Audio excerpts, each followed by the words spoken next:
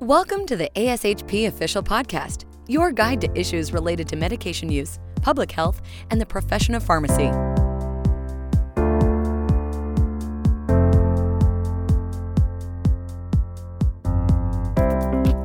Hi everyone, Vicki Basiliga here. Thanks for listening in to today's COVID-19 podcast. Today's featured podcast is from a COVID-19 webinar recorded earlier that you may have missed or may want to hear again. So let's listen in as our content matter experts share their experiences and recommendations for optimal patient care and operational strategies. Thanks for listening, and be sure to subscribe to ASHP's podcasts. All right. So I'm going to speak to you a little bit about sort of what happens to us in crisis, why it's important that we do some of the interventions we do, and I'm going to give you some basic tips and tricks about how you can take better care of yourself, how you can support your colleagues. Now, I'm a psychiatrist. I'm a psychiatrist by training, and it gets tricky for me because a lot of the best things we need to do in these types of immediate crisis response has nothing to do with what I spend most of my time doing, which is being a psychiatrist. When Jeff or Dan call up and say, hey, we're going to go do a response, blah, blah, blah, I have to take some conscious efforts to turn off my psychiatry brain and get into my CISM brain, because it's similar, but it's certainly not the same type of thing. Now, one of the things we know is that our brains just aren't well designed to deal with prolonged serious stress. Our brains were evolved to deal with acute stressors, right? So if you imagine it's 100,000 years ago and we're cave people and there's a bear or a lion that's about to eat us, well, it says, eek, I'm freaking out. It goes to that fight, flight, or fright mode. Fight, flight, or freeze mode. And it works really well if you got to run away from the bear or the lion. It doesn't work really well if you've got to homeschool your kid for 3 months, if you've got to deal with change in work hours, if you're, going between being overwhelmed at work and then going home and now have to do all the stuff you have to do at home, with trying to negotiate to get the last packet of hamburger or toilet paper at the grocery store. Our brains just didn't evolve for these kinds of sustained, prolonged crisis response. And what happens is our brain is trying to respond like it's an acute emergency, like we're in a car crash or a house fire. And it says adrenaline, fear and emotion, immediate response. And what happens is our executive functioning, our good decision making, the stuff that happens in the front of our head about, being patient and thoughtful and collected, it goes right out the window. We call this the amygdala hijack. Now, it does all these things. It makes us distracted. It makes us impulsive. We're more likely to make errors. And my goodness, right? We think about all the things that happen in the pharmacy setting to make sure that people are protected against, all the sort of careless errors from tall man lettering and, pick counts and everything else. It sets people up to make a lot of easy mistakes. And oh, by the way, all of that bias and implicit bias topics that we've been talking about a lot over the past couple weeks, those implicit biases come out to play when we get stressed out, when we get overwhelmed. And so we want to find ways to fix this. And, it's certainly as, a human being, as someone who experiences this myself, as someone who cares about their team, we want to get rid of this stuff because it feels bad, but also because it messes with our work, our ability to stay on mission, to stay on task. And certainly as a medical director, certainly as part of a health team, that's also really important. Next slide, please.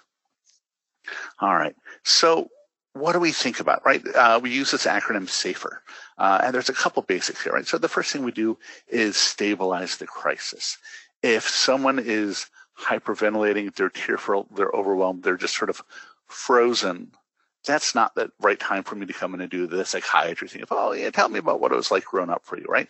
We're doing really, really basic interventions. It might start off with deep breathing. It might start off with, hey, do you need to sit? Do you need to talk? Can I get you some water? Can I get you a kind bar, an apple?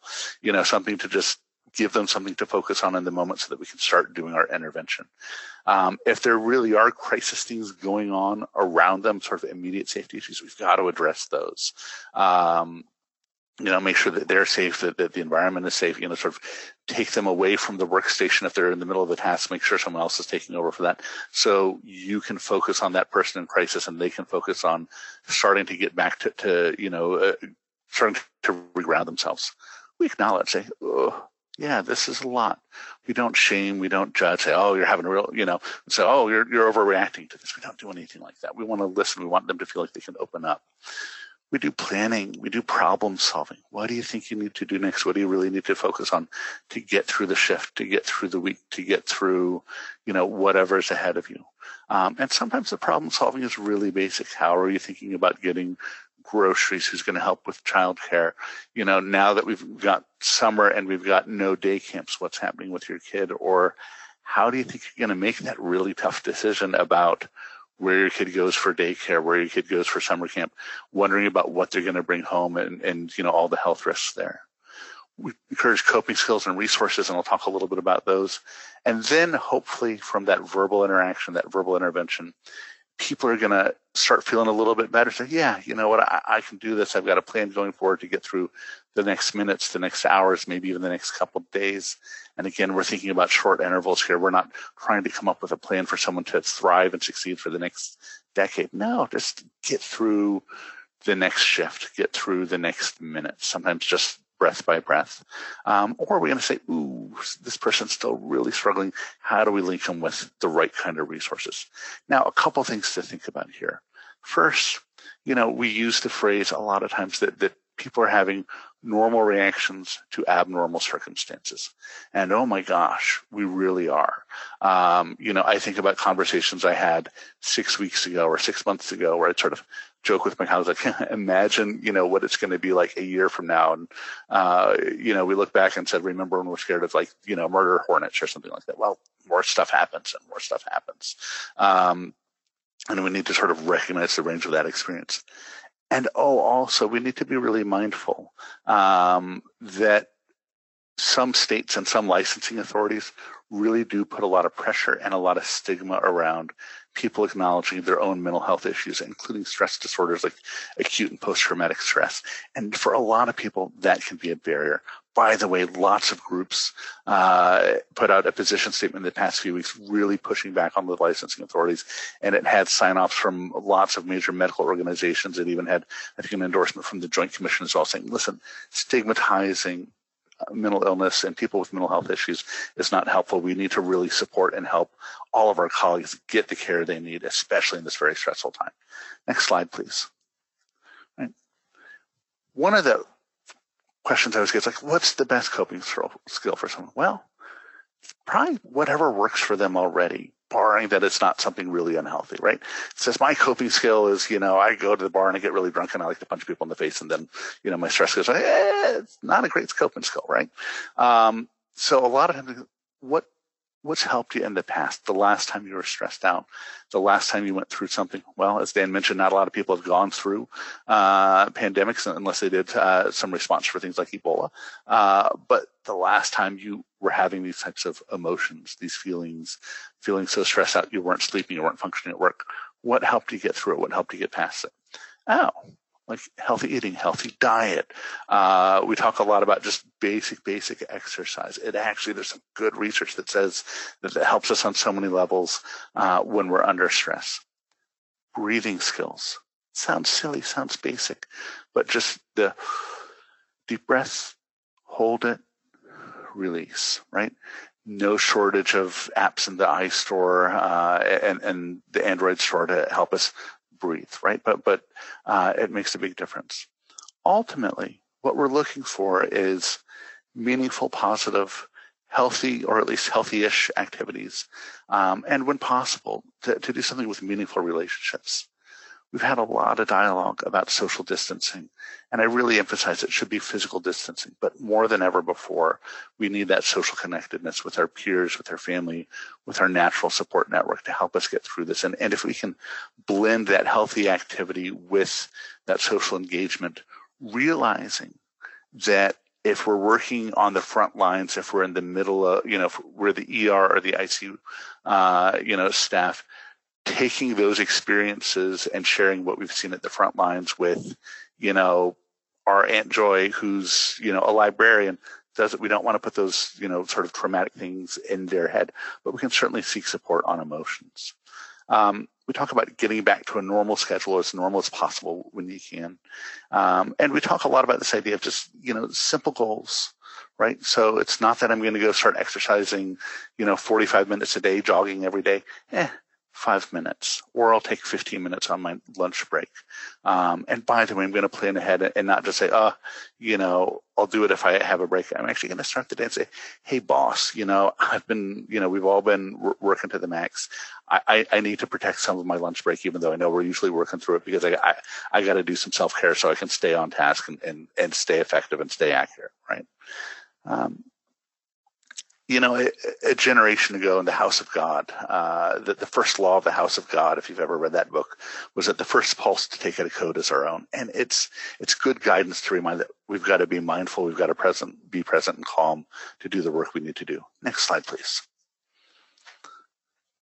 Well, we can all feel stressed. We can all our sleep will be a little bit off. We'll feel a little bit edgy or emotional. That's fine. It's part of life, right?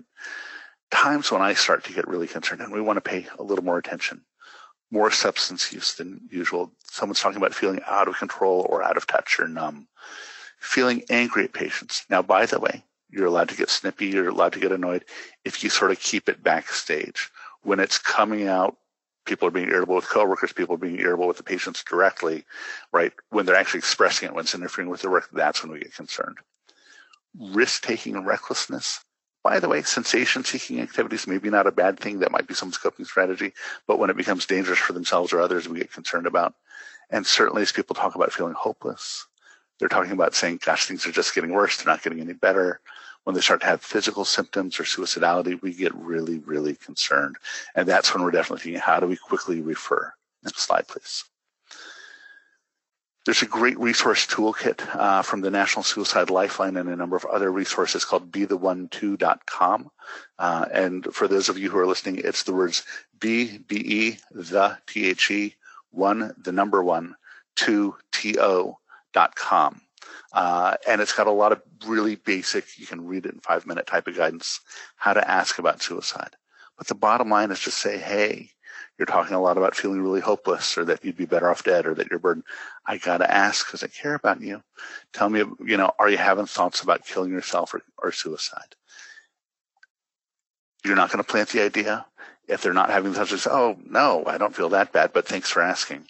But for a lot of people, just knowing that someone's comfortable enough to ask is a big relief. They say yes, stick with them. Reach out, get support through the National Suicide Lifeline, through appropriate workplace resources, make sure they connect and make sure they know that you're sort of following up and checking on them. All right, this brings me to an end of my section. Next slide, please. We'll go to slides. We put up a couple resources here that I want you to know about. The Disaster Distress Helpline is part of a national network of crisis centers that handles calls related to disasters like what we've been going through recently. It's confidential, it's free, it's available 24/7. You can also reach them by text. The National Suicide Prevention Lifeline, also a national network of confidential, immediate, 24/7 immediate resources. And you can learn a lot more about CISM at the ICISF website that's posted there as well. Thank you. Thank you for listening in today. For more information, please be sure to check out the ASHP COVID-19 Resource Center at ashp.org/COVID-19.